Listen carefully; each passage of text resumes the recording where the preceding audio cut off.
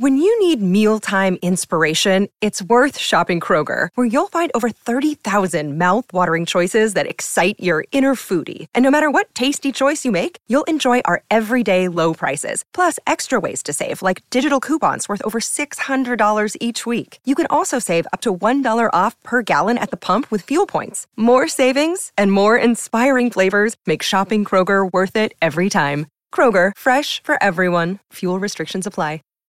When you need mealtime inspiration, it's worth shopping Kroger, where you'll find over 30,000 mouth-watering choices that excite your inner foodie. And no matter what tasty choice you make, you'll enjoy our everyday low prices, plus extra ways to save, like digital coupons worth over $600 each week. You can also save up to $1 off per gallon at the pump with fuel points. More savings and more inspiring flavors make shopping Kroger worth it every time. Kroger, fresh for everyone. Fuel restrictions apply.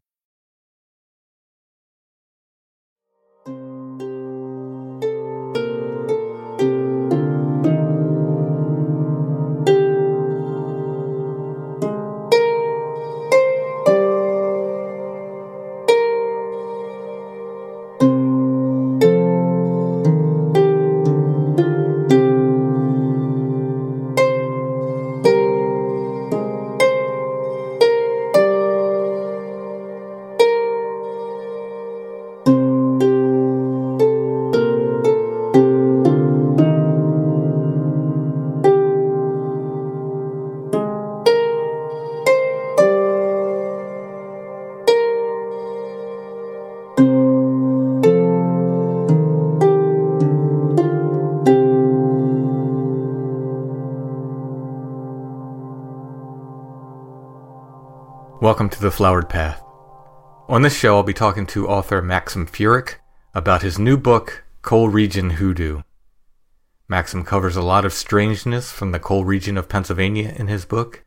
In our conversation, we will be talking about Catholic mysticism in the coal region, including an apparition of Pope John XXIII appearing to miners trapped in a cave-in, the doomed town of Centralia, supposedly cursed by a priest, Father Alphonsus Treebold, an exorcist called in to deal with the famous haunting, St. Teresa of Avila, and more. Maxim and I will both be speaking at Redland Community Library in Edders, Pennsylvania at 1 p.m.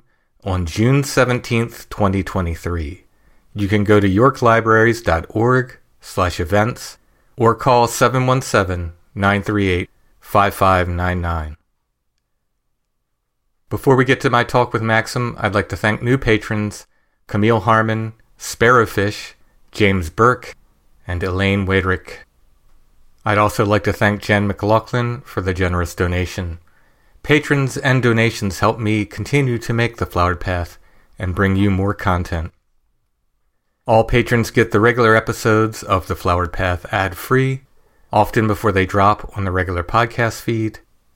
Rose and Orchid tier patrons also get shout-outs on the show and extra content, including Petals and Thorns, the ongoing podcast within a podcast I make for patrons of The Flowered Path, and the occasional extra episode of The Flowered Path. Orchid tier patrons also get monthly merch mailings. To check out all of the patron options and benefits, and to help me continue to make The Flowered Path, go to patreon.com/thefloweredpath. You can also find a PayPal link if you want to make a one-time donation. Just click the support button at thefloweredpath.com and look for the PayPal button that says donate.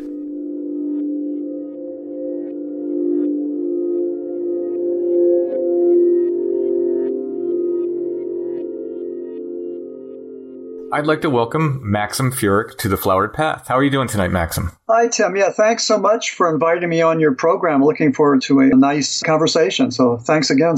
This is great. Well, I've had you on the other podcast, Strange Familiars, a couple of times now, and I noticed our conversation sort of both times would sort of drift into this Catholic mysticism, and you told me you had done some presentations on it. I said, hey, come on over to The Flowered Path and we can kind of do a show dedicated more specifically to that and really explore those interests. So thank you for doing this.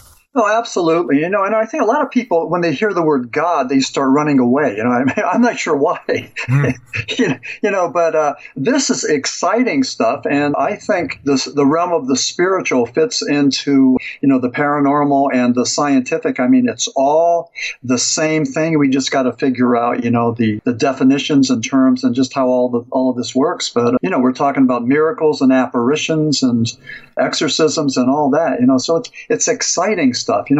I'm glad to be able to read about it and write about it and talk about it. So, and this is great to be able to be on your show and to be able to articulate this for a group of listeners who I believe, have a real vested interest in this subject matter. Well, the two of your books I've read, Coleridge Hoodoo and Shepton Myth, Miracle, Music, this sort of Catholic mysticism plays a role in both books, kind of a big role, honestly. And both books, have their roots in this Cole region. So I know you grew up in the area. Did you grow up Catholic? And is Catholicism a big part of the culture of the Cole region? Yeah, it is. A lot of those miners were Roman Catholic. A lot of those miners came over from England, Wales, Italy, Poland, Slovakia, those countries. So a lot of them brought with them their religion and also their superstition. So that was a big part of the Cole region. The other thing is, I was raised Greek Catholic. I went to St. Cyril and Methodius Greek Catholic Ukrainian Church. And one thing that, I talk about in my book, Coleridge Hoodoo, I lived right a couple doors down from Catherine Adamczak, and her son was Nick Adamczak, or Nick Adams. Nick was a pretty popular actor during the 60s. He had a program called The Rebel, and his claim to fame was that he was one of the actors in Rebel Without a Cause. Now, many Hollywood gossip columnists and Hollywood researchers have claimed that Rebel Without a Cause was a cursed movie because one by one, the actors died in tragic deaths. For example, James Dean, and then Nick Adams, and then Sal Mineo, and then Natalie Wood. So it just seemed to be a curse on all these people and just a whole lot of other bizarre things. So because Nick Adams was buried in Berwick, Pennsylvania, where I'm from, and also Berwick, Pennsylvania being the birthplace of Richard Sharp Shaver, amazing stories in the Shaver mystery, I wanted to go and make sure that Nick Adams got his due. So we have a number of chapters on Nick Adams in the book. And of course, Nick Adams was Greek Catholic. He was Ukrainian, just like me. And him and also Natalie Wood were Ukrainian. So they fit into this narrative and, all part of that thing, I don't know, it's just almost like 6 degrees of separation. You don't have to go very far, to make connections here. There were quite a few Irish mining communities as well, weren't there? Correct. And Irish were hard workers, and the Irish were pretty much vilified. They were hated. They had, signs, Irish need not apply. And and I'm not exactly sure why, but the Irish, more than Italians and Polish and Slovaks and everybody else, the Irish seemed to get beat up and castigated more than anybody else. So, of course, they were able to organize, and they became judges and police officers, and they realized that in order to go and, protect yourself, you need to go and have some power. And so they organized. They fit into the narrative, especially in Centralia. And Centralia, which is in Columbia County, that's noted as the cursed town. And what happened was there was a Roman Catholic priest, Father Ignatius, who was beat up by the Molly Maguires. And the Mollies were, again, some people claimed that they were mythological, that the Molly Maguires didn't really exist, that they were just a figment of the coal mining companies. But the Molly Maguires did exist. They banded together for better conditions in the mines. And the priest was beat up by a number of Molly Maguires, and he put a curse on Centralia, and he said at the end of the day, the only thing that's going to be left standing will be the church in Centralia. And what happened was around 1962, they were getting ready for a festival, and they decided to take the town's garbage and put it down in a coal mine and burn it. And what happened was that sparked the anthracite coal,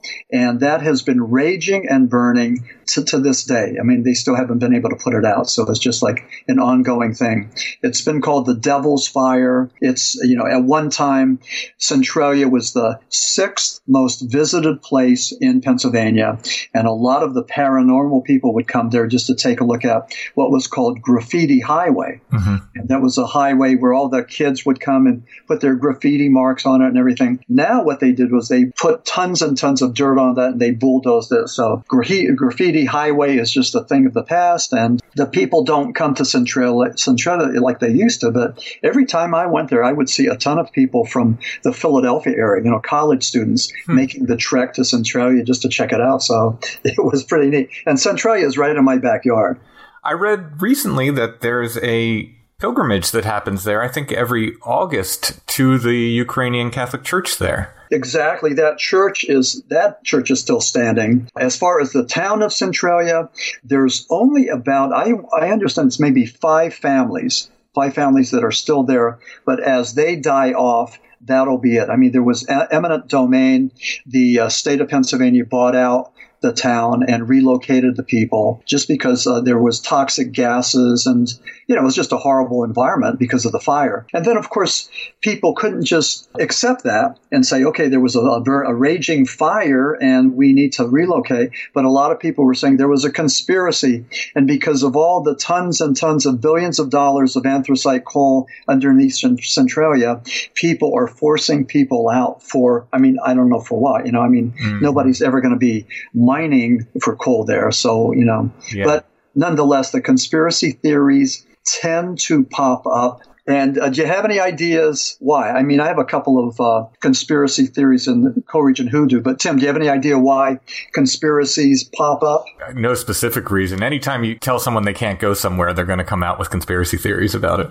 Yeah. I think it's a man's need to understand, our search for meaning. Mm-hmm. And if you can't figure it out, like even for the assassination of our beloved President John Kennedy in November of 1963, we couldn't just accept the fact that he was killed, but there are countless theories, conspiracy theories about other people being involved in his death, the single bullet theory, and just so many things. I mean, we really don't know. I mean, we're still looking, and people are still doing documentaries and writing books. I talk about the assassination of President John Kennedy because with the Shepton mine disaster of 1963, that took place in August of 63, it was the biggest story for the Associated Press for that year until Kennedy's assassination. So that surpassed the Shepton disaster of 63, which was for those folks who haven't heard of Shepton,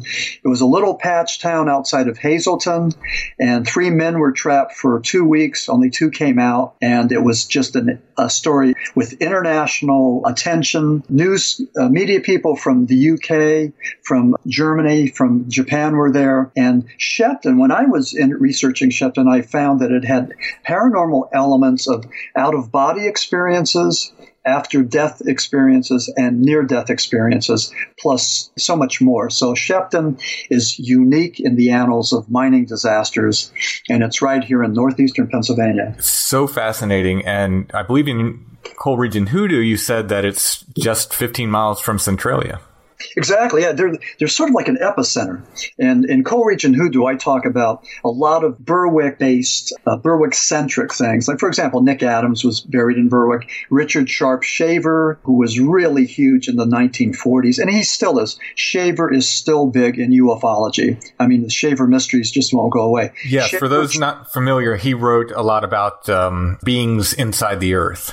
Yep, the Bureaus. Yeah, he claimed that he was captured by these creatures and held prisoner in these subterranean caves. But he wrote about it, and his publisher, Ray A. Palmer, or Rapp, would print these in amazing stories as true. Mm-hmm. So when the people were reading these accounts by Richard Sharp Shaver about being captured by these evil robots, people believed that these were true. A lot of people did. They had Shaver mystery groups where people would get together and talk about this. And then the other thing, Richard Sharp Shaver, we found out later, was schizophrenic, but prior to that, we found out that he heard voices, and people would get together and say, well, I hear voices too. So there was this group, almost like a support group, surrounding Richard Sharp Shaver. And we found out much later that he had been institutionalized for schizophrenia. And a lot of the stories that he wrote seemed to be a champion pioneer for better conditions in mental institutions, probably because some of the treatment that he had, probably shock treatment, which is something that they used quite a bit, used that extensively, only because shock treatment was a lot cheaper than using the chemicals, psychotropic meds, like maybe Mellaril or Thorazine, which were popular at the time. So they used the shock treatment extensively, and that was very punitive. Flash forward to 2023, and shock treatment is the treatment du jour for people that suffer from depression. They do the shock, they wipe out those recent memories, and then with therapy and medication, they get these people grounded and get them on their way. So shock treatment is not the punitive, tool that it was years ago, but it's really sort of like a modern day treatment that is effective. I believe they've refined it quite a bit since the old. I think so, yeah. Not like the old black and white 50s movies. Yeah. Like Snake Pit and Asylum, Bedlam. Well, let's talk Shepton a little bit since we brought it up. This is an incredible story of, initially 3 miners that get trapped in this mine collapse and then have this amazing set of experiences, which include Pope John the 23rd. Yeah. One of my favorite characters, Pope John the 23rd, is such a controversial figure to this day, in many, many ways. But the miners were trapped for those 2 weeks, and they got out one by one. Davy Fallon, the older guy, told Hank Throne. Davy Fallon was 58, Throne was 28. And the older guy said, Hank, when we get topside, keep your mouth shut. Don't tell anybody what we saw. And he was referring to the apparition of Pope John the 23rd, that Hank Throne was an atheist. He just knew Pope John the 23rd as the stranger. But as soon as Hank Throne got to the Hazleton General Hospital, and there were 2 separate trips by helicopters. So Throne went there first, and then Davy Fallon. But by the time Fallon got there, Throne had already been talking to the media. And again, the paparazzi were as prolific back in 1963 as they are in 2023. Mm-hmm. So Hank Throne, as soon as he was rescued and went topside, he passed out. He was very histrionic. They took him to the hospital, and they started to ask him questions, and he told them about the stranger. He told them about seeing Pope John the 23rd, told them about seeing golden cities and people sitting on these stairwells and the humanoid creatures and just a whole lot of bizarre stuff. Fallon had told him specifically, don't talk about this because they'll think we're crazy. They'll think we're mentally ill. So the paparazzi kept on asking him all these questions. But what happened was, as soon as they got to the Hazleton General Hospital, there was a picture. Remember, this is 1963, a picture of Pope John the 23rd. Now, this was in August of 63. The Pope had passed away in June of 63. There was his picture there. Again, a lot of Roman Catholics in Hazleton and in northeastern Pennsylvania.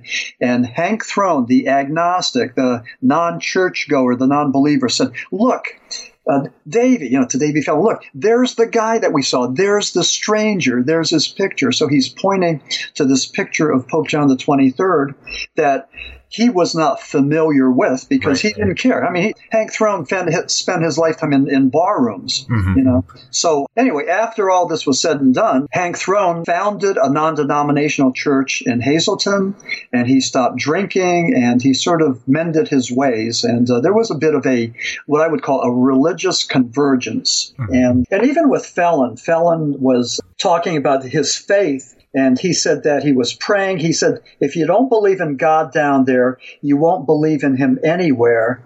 And Fallon said that if you don't believe in God, go through a thing like this. And he meant his 2-week ordeal. Then you'll know there's a God.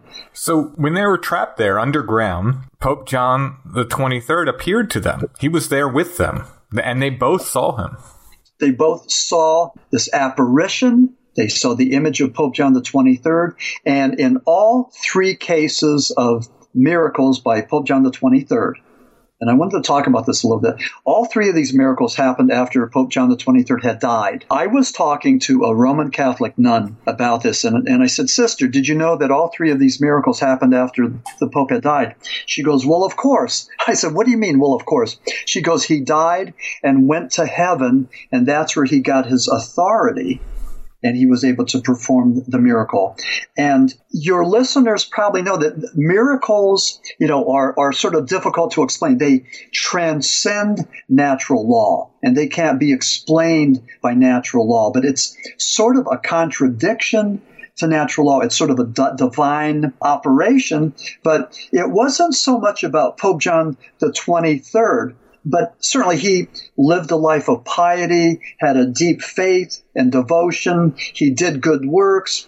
He was filled with God's grace. But that was just the beginning of it. It was God working through him to manifest those miracles. Maybe he was vetted. He was deemed worthy of performing miracles. So it doesn't just happen to anybody. It's not happenstance or random. I mean, there's a gateway, price to pay, if you will. But that's the price is just living a righteous life, filled with God's grace. His appearance to these miners was one of the miracles that was noted at his canonization. Is that correct? Absolutely. And by a number of academics.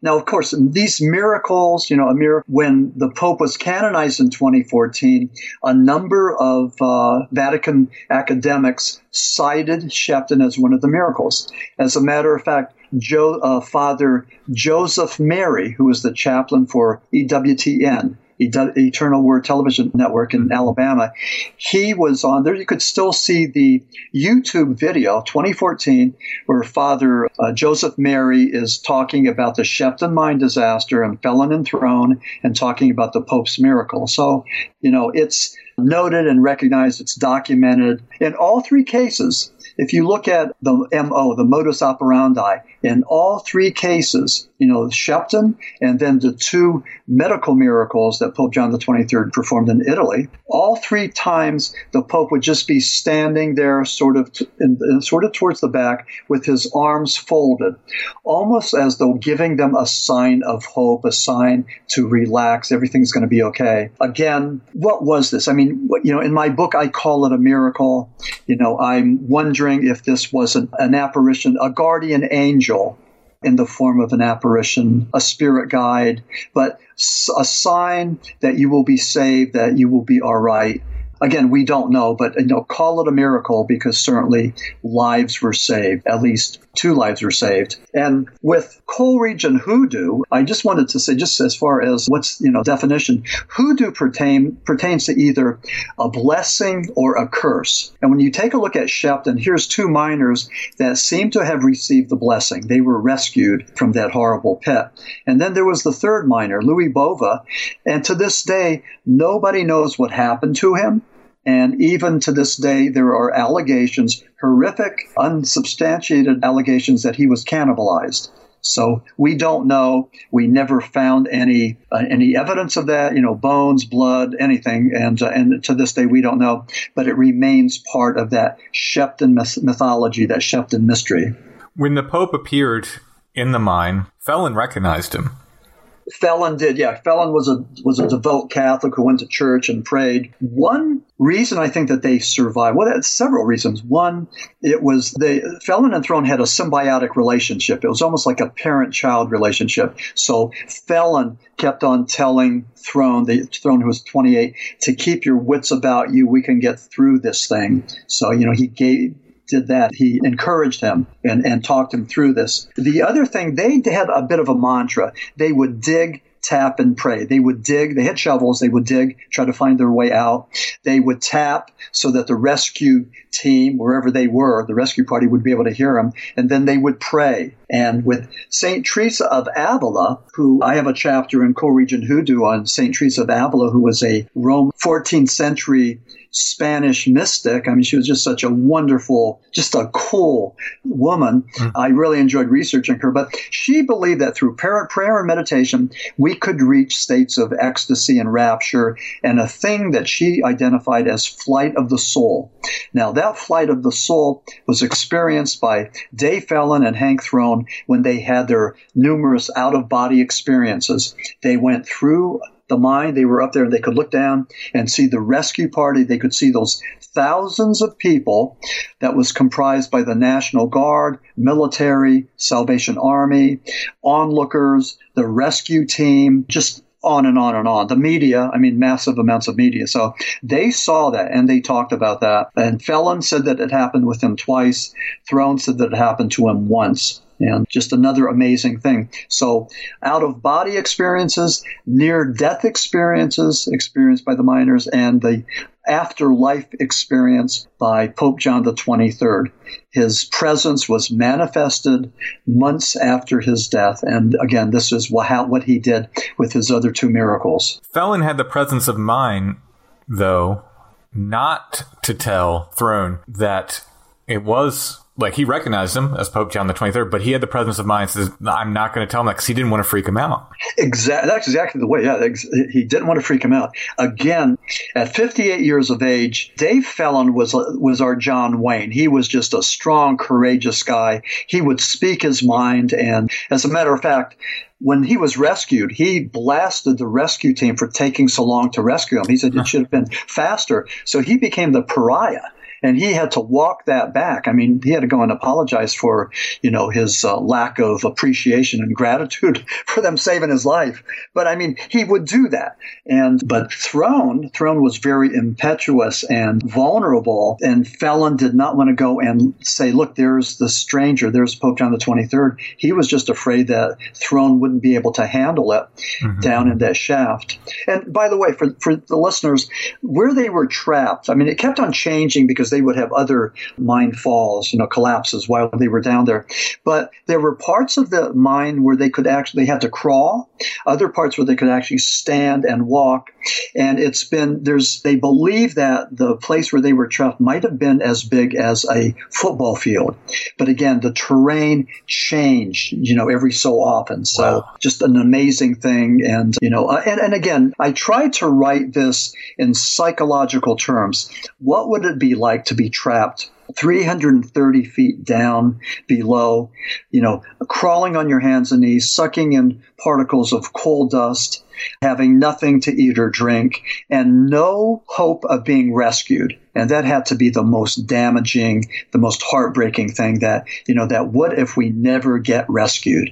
And just an amazing thing. So, well, like Fellon said, if you're not going to find God there, Yeah. Wow. I think that would have been the only possible thing that would have gotten me through. Yep. Dave Fellon talked about that a lot. He talked about his strong faith. He talked about God, and it's almost as though his ordeal in Shepton sort of. I'm trying to think of a word, but it just not guaranteed, but it did something to us. It validated all of his beliefs. Everything that he believed in, his going to church and praying and everything else. It was just validated by this wonderful miracle. And that's what it was. It was a miracle. It was something that, looking at the scientific, realm, the natural laws, it just wouldn't happen. This is something that's just it's an outlier.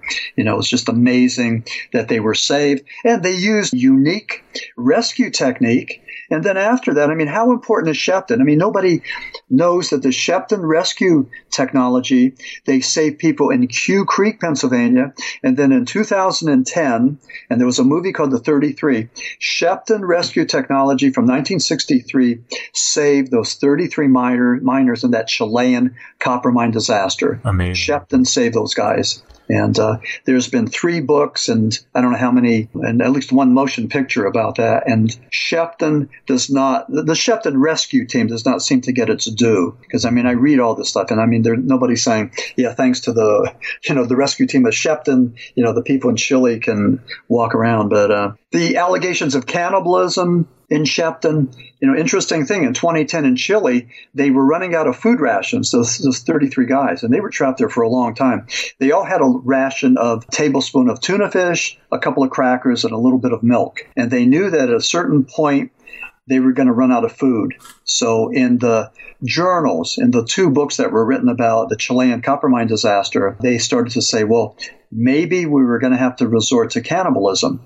And there was and this was documented in these books. And one of the gallows humor, the dark humor, was that everybody there of the 33 was from Chile, except for one guy, and he was from Uruguay. And according to the one writer, he said, well, if anybody's going to get it, get cannibalized, it would be the guy from Uruguay. So that was the little dark humor joke, but luckily that never happened. But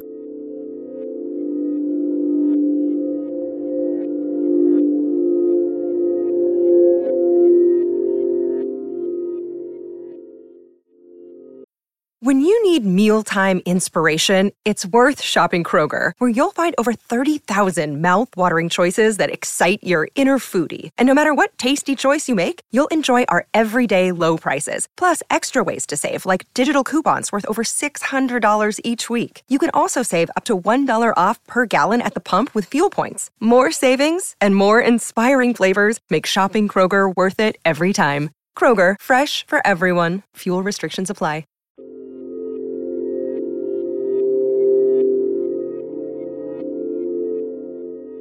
The Swiss psychiatrist Dr. Kubler-Ross, who wrote a lot on death and dying, she proclaimed Shepton was proof of life after death. Now, what was she referring to?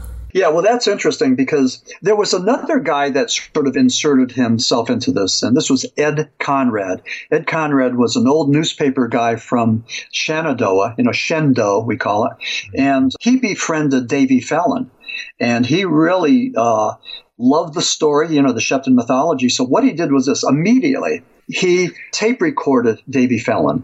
He had his comments notarized. He took Davy Fallon down to Virginia to meet Dr. Bruce Grayson from the University of Virginia.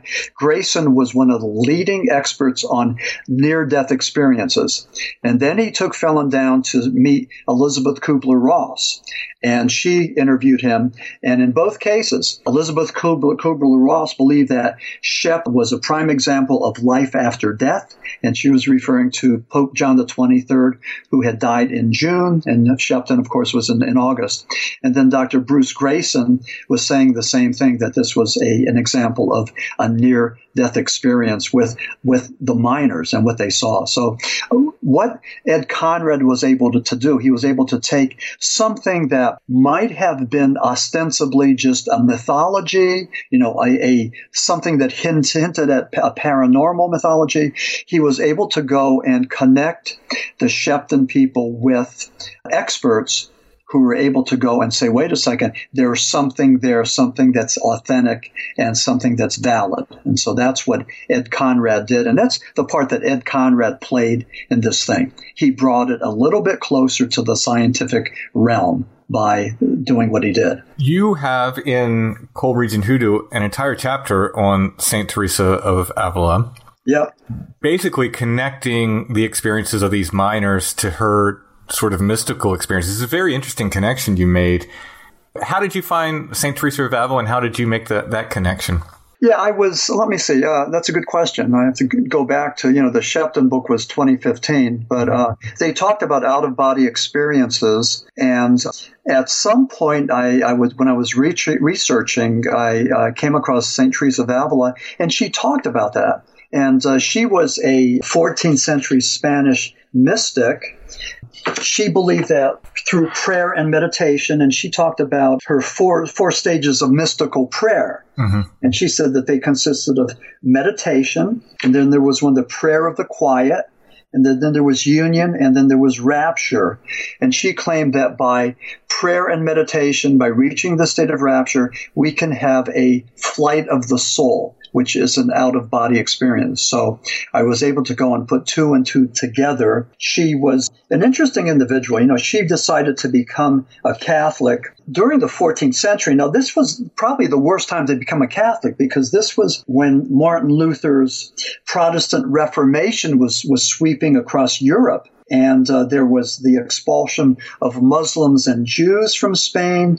There was the horrific Spanish Inquisition, where people were tortured and killed, and just very brutal. But St. Teresa, she's an interesting individual. She called herself the Wicked Girl, and she was a prolific writer, but she called herself a wicked girl only because she had human thoughts, whatever they were. I mean, I'm sure there might have been thoughts of lust, I don't know, but she called herself a wicked girl because she used makeup and wore earrings and, all this, and she felt that she needed to be more devout. And later on, she felt that she was actually married to Christ. That's what she said. She was married to Christ. But she was just an interesting, pious individual. We talk about the flight of the soul. We talk about the out-of-body experiences by Felon and Throne and Shepton. There's been numerous accounts, and I have some of those documented in Coleridge and Hoodoo, but accounts where it was described that she actually levitated, and that the nuns had to hold her down. So this has been documented numerous times. When we talk about some of the Indian fakers, these guys that lay on these beds of nails and can do that, and that actually levitate, on a carpet. It's maybe, I don't know, it may be a similar thing, but it's an out-of-body thing. It's a physical levitation thing. And St. Teresa of Avila, the 14th century Spanish mystic, apparently was able to do that. I mentioned when we talked for Strange Familiars how much her writing on meditation has helped me, because I struggle with distraction. I guess everyone does to a point, but her writings about it, the only thing I can compare it to is my band. One time we opened there's this psychedelic band from the UK called the Bevis Frond, and the guitarist is fantastic. He's one of the best rock guitarists I've ever seen live anywhere. Fantastic guitar player. And we were sharing the backstage with them, and I was very nervous. I had horrible stage fright, and I would get very sick before every performance. And I went to use the bathroom, and this brilliant guitarist from this other band, he says, hey, don't be long in there. I get sick before every performance. And I turned around and said, what? I said, you? And he's like, oh, yeah, every time. And something about him telling me that calmed me down so much, because I thought, if this guy who is that talented gets stage fright, then maybe it's not such a bad thing. And there was something about the idea that he had that and he struggled with that really calmed me down about my own stage fright. It was the same thing reading St. Teresa of Avila is struggling with distractions. I thought, well, if this great saint struggled with these distractions like this, then maybe it's not such a bad thing that I'm struggling with distractions. Yeah. Her writings have helped me so much, and I haven't even dug in that much. I need to buy her books and dig further, because I just have, some books on the Rosary and so forth where they talk about her writings. But I'm very much looking forward to exploring the saint more. Yeah, and I'll do that as well. I guess maybe because you're doing it, and we could discuss it down the line, but because I'm interested in her, and I'm really in love with St. Teresa of Avila. I just like what she represents and everything. One thing I do want to point out, she talks about evil and the devil. And she claims that the devil takes more pains to bring about the downfall of a soul receiving graces from God in prayer than in less favored souls. She's talking about clergy and priests and all those people that have dedicated their lives. So the devil takes more joy in bringing those people down. And she said this is St. Teresa of Avila, but the devil comes with his artful wiles. This is the demonic temptation, the seduction, his artful wiles, and under the color of doing good, sets about undermining it in trivial ways and working it in practices which, so he gives it to understand, are not wrong. Little by little, he darkens its understanding and weakens its will and causes its self-love to increase in one way or another. He begins to withdraw it from the love of God and persuade to indulge in its own wishes. That's a little bit hard to comprehend because it's sort of like old English or old style, but she's just saying that the devil tempts us and seduces us and takes us away from God by giving us maybe that of the ego or of the flesh. So she wrote a lot about that. I recognize that as well. Unfortunately, in myself, I know when I stumble, it usually has to do with pride or, some form of selfishness. Yeah, yeah. Well, I was a drug and alcohol counselor, and we talk about AA and the 12 steps and all that, and we talk about not perfection, but just like a progress, just to take it one day at a time. So, I don't know. I mean, every day's different. It's right now I'm with Coleridge and Hoodoo.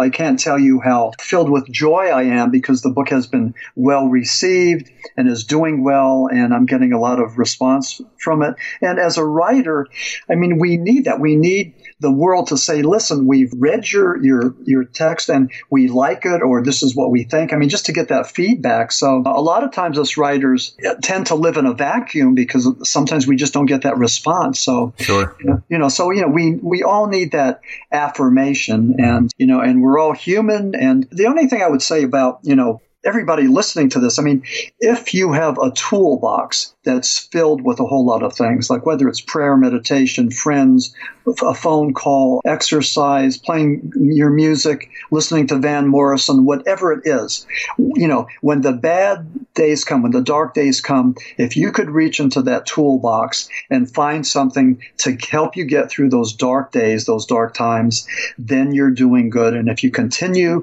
to fill that toolbox with something, and, Tim, maybe me and you have filled our toolbox, part of it with St. Teresa of Avila, that's kind of cool. Your book, Coleridge and Hoodoo, it has this blend of the spiritual and the supernatural. That's pretty interesting. How do you, kind of manage that?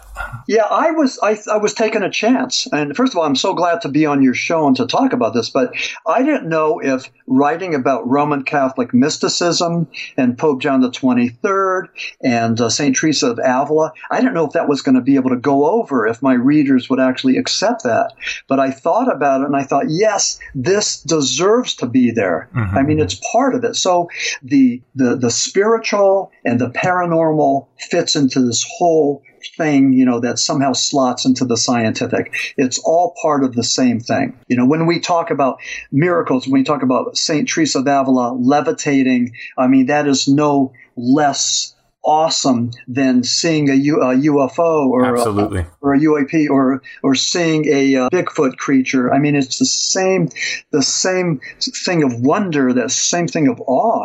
So as human beings, whenever something like that happens, we celebrate it.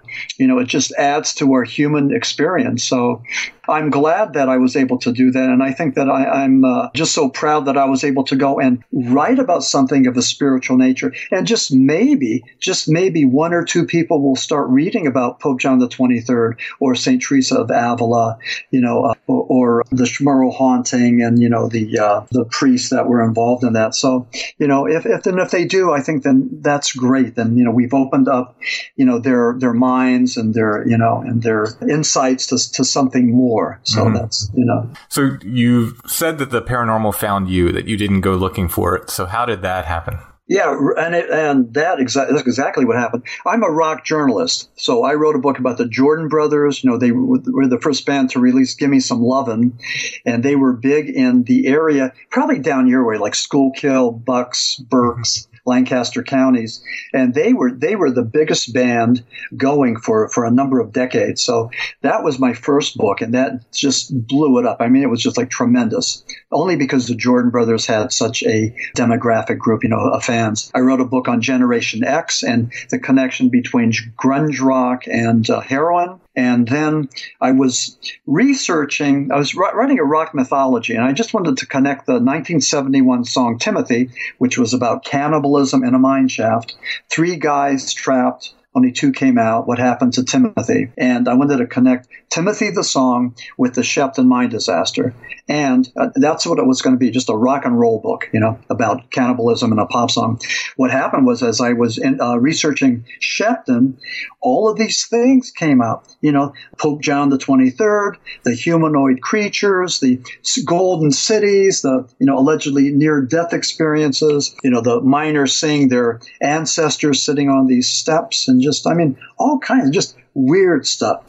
So when I wrote Shepton, the Myth, Miracle, Cole, and music, that was how the paranormal found me. I mean, I didn't know anything about Shepton until I started to read their accounts. And Shepton was a bigger story than just about a pop song, connecting with the mine disaster. Mm-hmm. It was huge. It was huge. And I don't know of any mine disaster that's as huge. I wanted to call this book the Shepton Convergence because of the convergence of themes, and on the back of the book, I call it the Shepton mythology. So, and that's what it is. It's just a mythology that, we try to understand, and it's something that won't go away. But the paranormal found me because with that book, I started to get invited on all these podcasts and, Art Bell's Midnight in the Desert, which was an interesting one because I was interviewed by Heather Wade, and that's because Art Bell's life was being threatened. He was undercover. Oh, I remember that. Yeah. Yeah.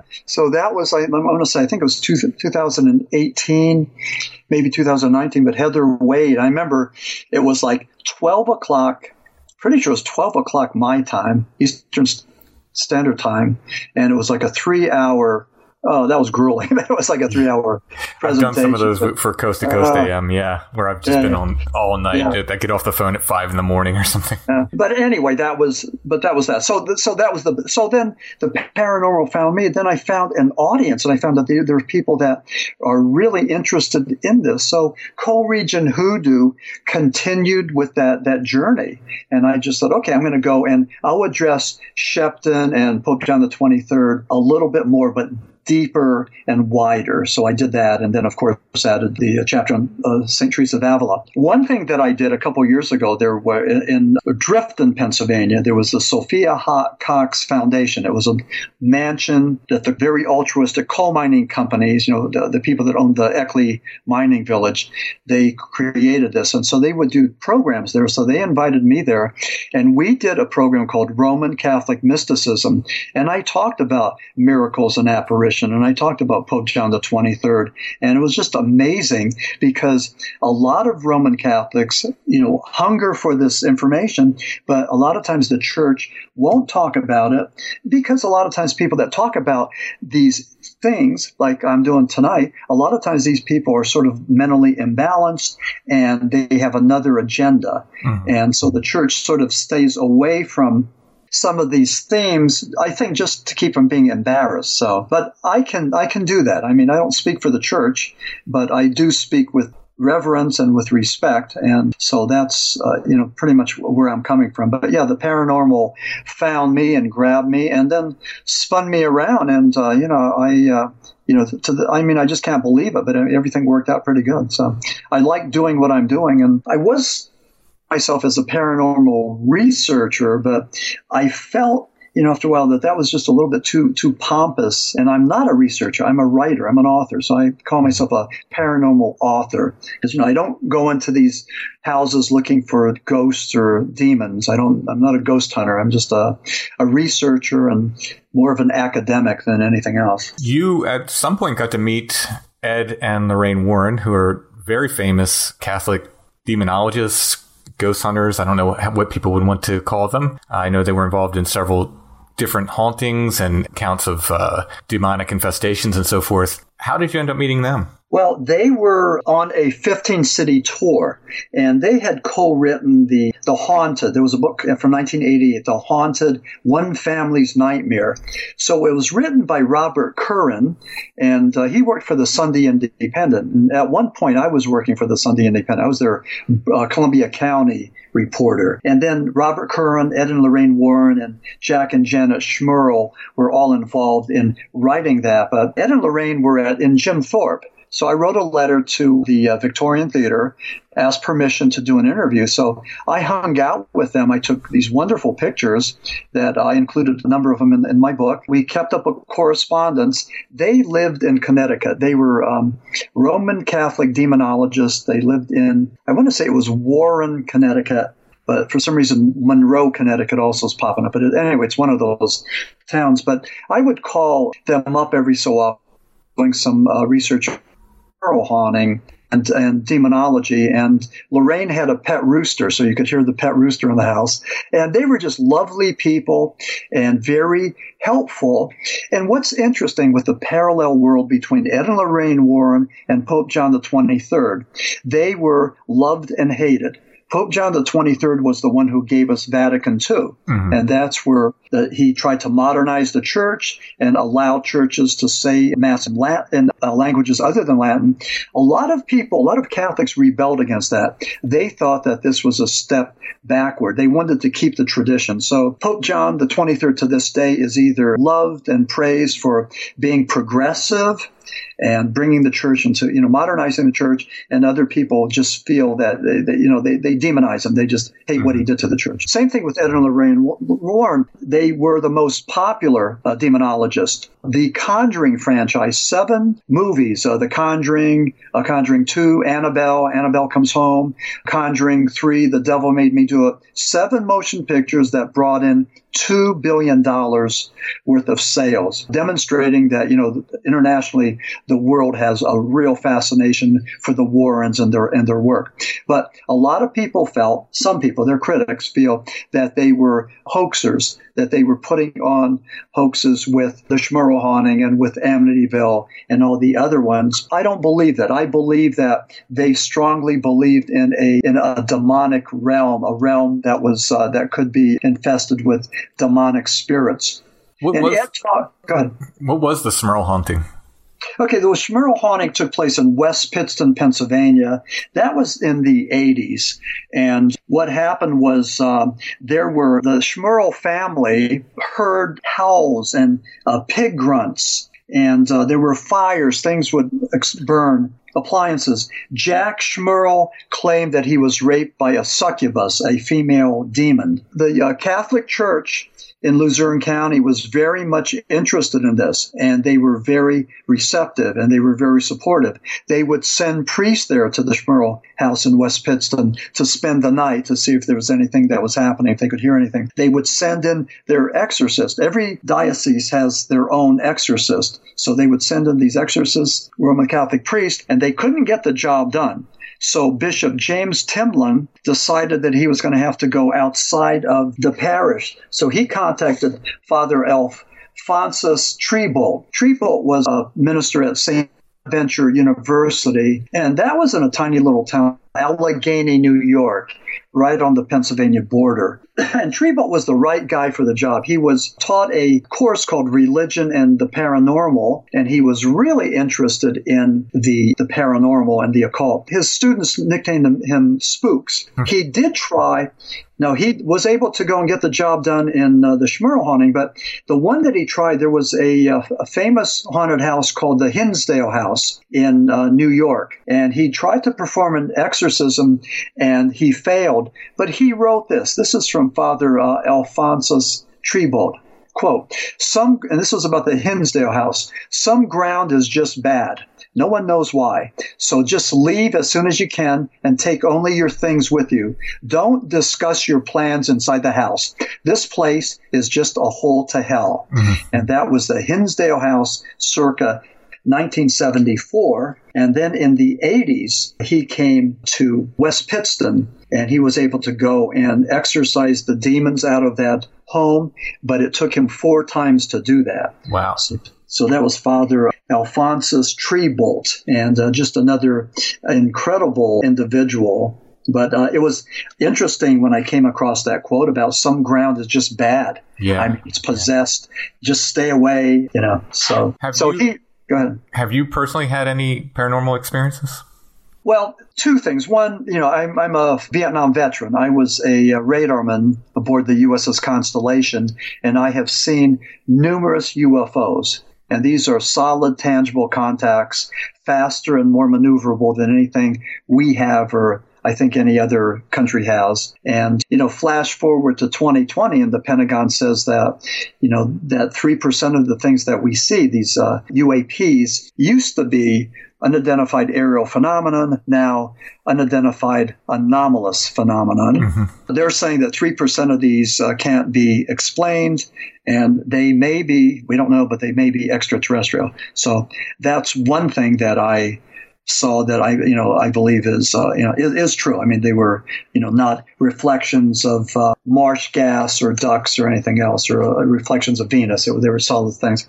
The other thing, as a college student, as a foolish college student, would play around with seances. Mm-hmm. And I know the one time we did a seance, and I was just terrified of what was happening. And so I'll never do that again. I just think that, I'd rather not dabble in the dark side. Whenever people ask me, I just caution them about dabbling with tarot cards, Ouija boards, seances, even fortune tellers. I just stay away. Mm-hmm. I just think that could be a portal, a gateway to something, something dark and evil.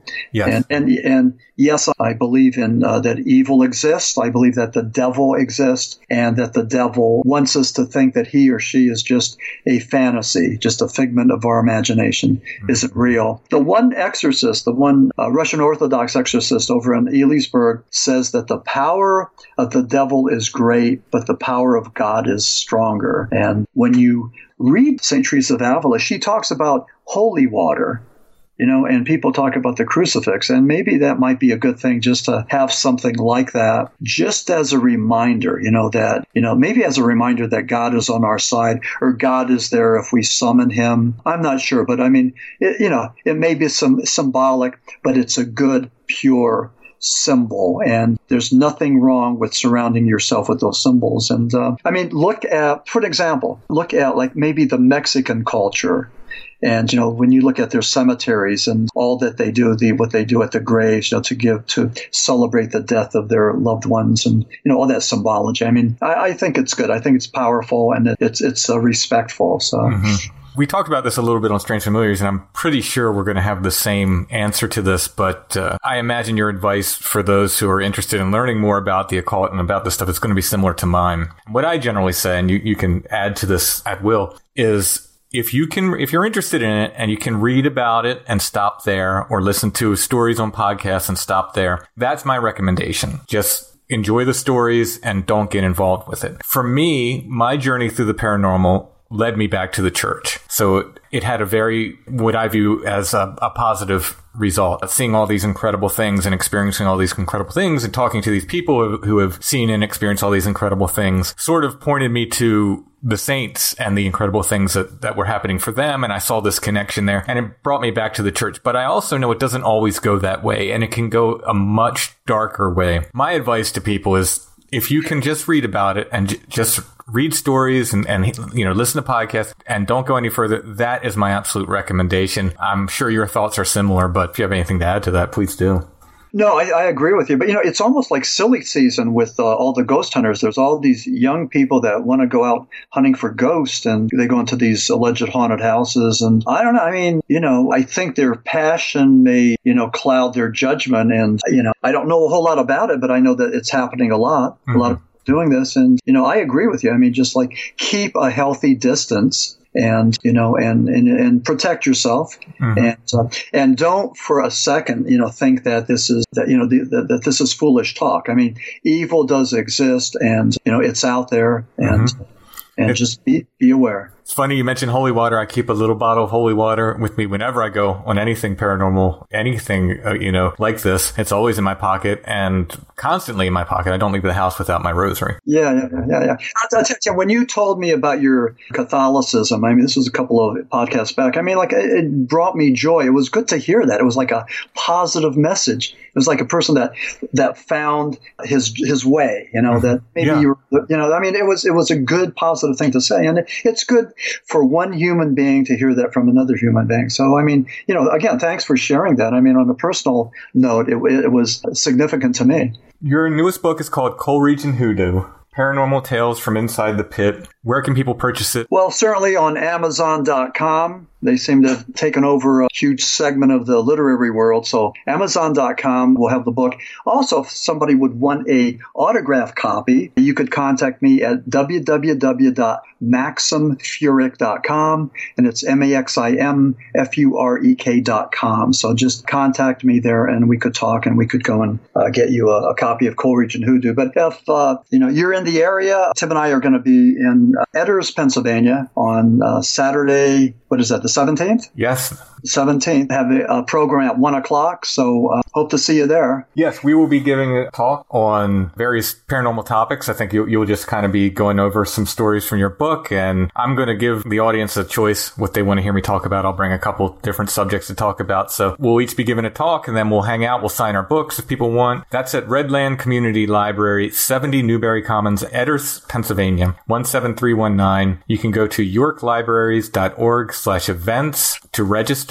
It's free, but I think they do want people to register. They just want to know how many people are coming. Right, yeah. And their phone number is 717-938-5599. That's this coming Saturday, June 17th, 1 p.m. Looking forward to it, Maxim. I'll see you there. Yeah, Timothy, looking forward to it. Looking forward to seeing you again. And thank you so much for the wonderful conversation tonight. I hope your listeners found it of significance, and that would be great if they did. So, thanks for stopping by the Flower Path.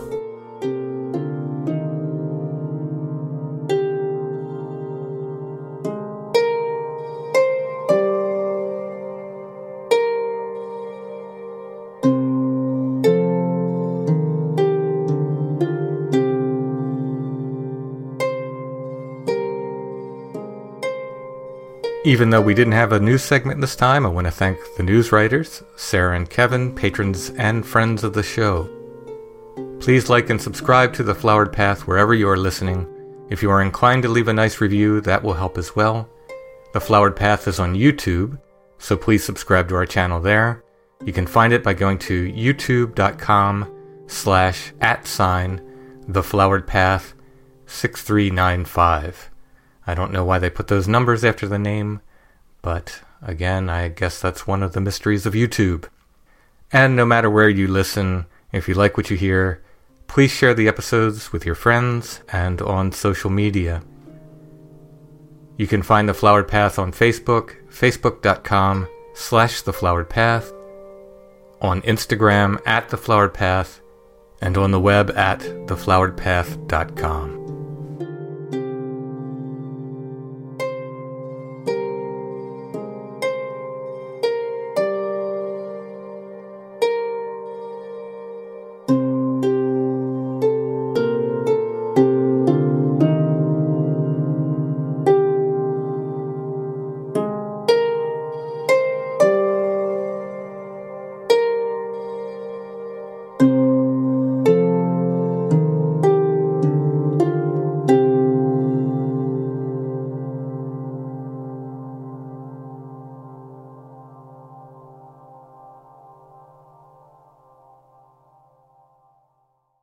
Save big money on everything for your next project at Menards. Spring is here, making it the perfect time for outdoor projects. Suncast storage sheds are an excellent solution for protecting outdoor lawn and gardening tools. They're easy to assemble, and the all-weather construction provides water resistance and UV protection. Save big on Suncast storage sheds. View our selection of Suncast products today in store and on Menards.com.